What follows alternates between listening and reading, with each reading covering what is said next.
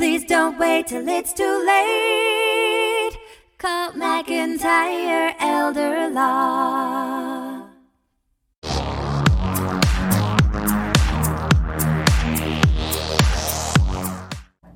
Hi, this is Greg McIntyre at McIntyre Elder Law, and this is the Elder Law Report. I'm here with fellow attorney in our office, Theron Causey.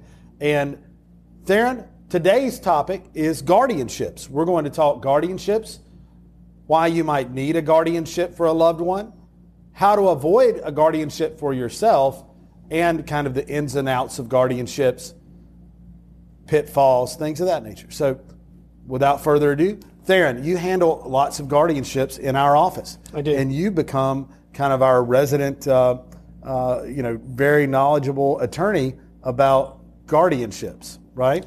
You were on the appointed list to be a GAL in Mecklenburg County, so you get appointed by the court to, independently investigate those guardianships.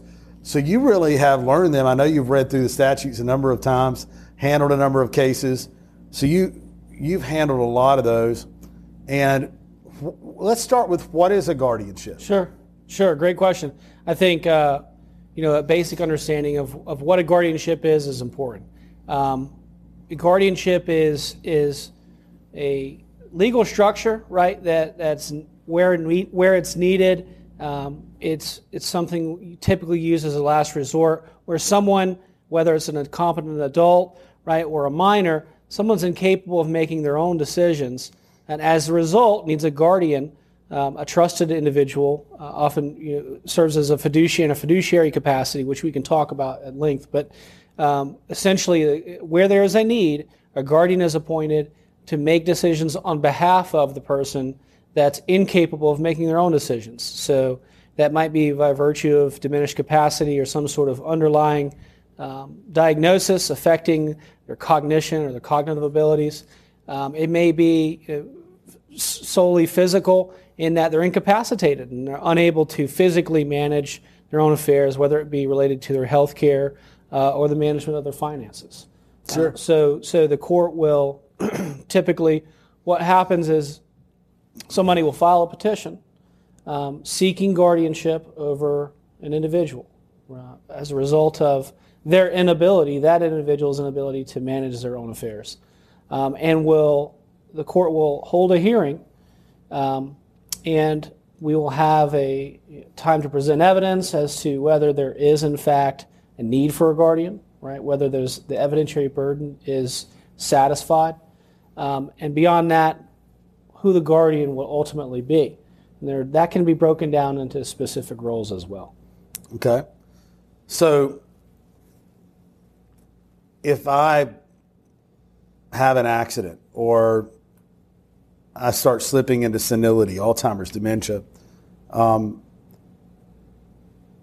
then I might be unable to handle my own financial affairs or make healthcare decisions for myself. Sure.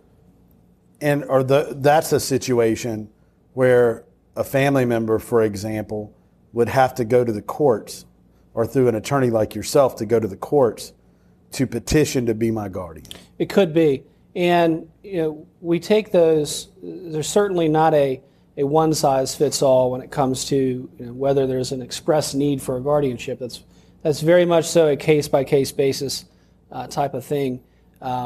Simply having some sort of Alzheimer's or dementia or something like that is not dispositive of the issue, right? It could be the extent by which that individual is affected or afflicted by that illness or that disease.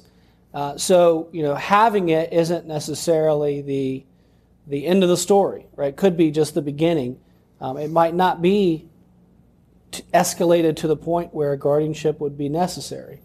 But the guardianship is the legal remedy where there's not already a plan put in place, which I think you kind of touched on earlier, which is, what can we do? If somebody comes to me with questions about guardianship, that's often because there's not any sort of pre-planning legal documents that have already been put in place. They haven't engaged in estate plan. That's right. They hadn't put their foundational work, as I like to refer to it. They haven't been proactive. That's right. They can pick who they want to handle their finances, who they want to handle their health care. And what if they come see us and engage in estate planning ahead of time? Sure. That's exactly right. Yeah. They can take the time. I mean, anyone can take the time to make those decisions and put those in place. And I feel like, given the exposure and the experience that I've had with guardianships at large, and really seeing them from so many different angles, representing not only petitioners but also respondents, interested parties, and then serving as guardian ad litem in various cases, it really gives a good perspective on the 360 of the overall process. And I can almost, with assured confidence, say that pre-planning, folks that have done their due diligence and taking the time to pre-plan and sort out, making sure they have a power of attorney in place for both healthcare and financial aspects of their life, they're almost always in a better position and can certainly avoid guardianships altogether, depending on the circumstances. Let's talk about why they might be in a better position. Sure. Once a guardian is appointed, it's my understanding there's court oversight. That's correct. Over anything that guardian could do. Most every major decision that arises under the context of the guardianship must be moved through the court or authorized by the court, whether that be through some sort of pre-planned budget for the expenses over a year, whether that's the sale of personal property, real property, the list goes on. The guardianship statutes, while specific in some areas, are rather vague in others. And so what really has to, the general rule is that when in doubt, ask the court. And so what that means is you've got more involvement over time with the court system. You've got the scrutiny of the court over time. And ultimately, they're the ones making those decisions and playing sort of the gatekeeper, if you will, with regard to the management of the estate. And if you think about that from a personal autonomy type standpoint, I personally, I think most others would agree, that maintaining autonomy is the utmost importance. Right? Agreed. As an individual, and I think as far as personal liberties go and our civil liberties go, the guardianship should be the last resort, right? We want to preserve those liberties not only for ourselves but for our loved ones, and putting in place those fundamental estate planning documents can do that. They can be a part of the recipe that ensures that your rights, that your liberties will persist through time. Sure. And if you don't have that trusted individual to appoint, that's really what guardianships are for as well. That's right. They're there and to protect the person. They are, absolutely. Yeah. So there's a time for guardianships, but you always have the option to plan ahead. As long as you're of sound mind, then I would encourage you to consider an estate plan. Right. The value, and I know that we preach that from the rooftops, right? And I'm reluctant. I find myself in situations where I wish, these people had heard our message or a similar message and taken steps to put those foundational documents in place to avoid, the cost and the stress of moving through the court system and having a continuing obligation to marshal everything through the courts for the rest of that person's life, or until such time as they're able or capable of managing their own affairs. That might be a restoration of competency. Those are possibilities.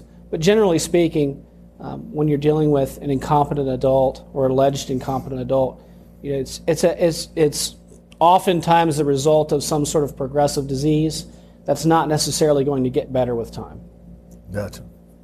Well, thank you very much for coming on the Elder Law Report today and talking about guardianships. Of course. If you need help with planning ahead, estate planning, or your family is in a situation where you have to pursue guardianship over a loved one, we can help. You can, we would offer a free consult to sit down, discuss an estate plan or a guardianship situation. And you can take advantage of that simply by going to our website, mcelderlaw.com. That's mcelderlaw.com, and clicking the schedule a free consult button. Huge button right on the screen there. And you can also call us. And we have plenty of operators standing by. We have great people. Call 1-888-999-6600 to schedule your free consult today. Please don't wait till it's too late. Call McIntyre Elder Law. Life is busy, we all know. We put off planning till things get slow. Tomorrow's never promised today. Don't get too busy and let it all slip away. Please don't wait till it's too late. Call McIntyre Elder Law. Foundational planning or more complex. We can help when you're perplexed. If a loved one needs long-term care, we can help avoid some of the scare. Please don't wait till it's too late. Call McIntyre Elder Law. Estate planning, benefits, and even probate. We take the planning piece off your plate. If you or your spouse were in the military, we can help with benefits for your family. Please don't wait till it's too late. Call McIntyre Elder Law.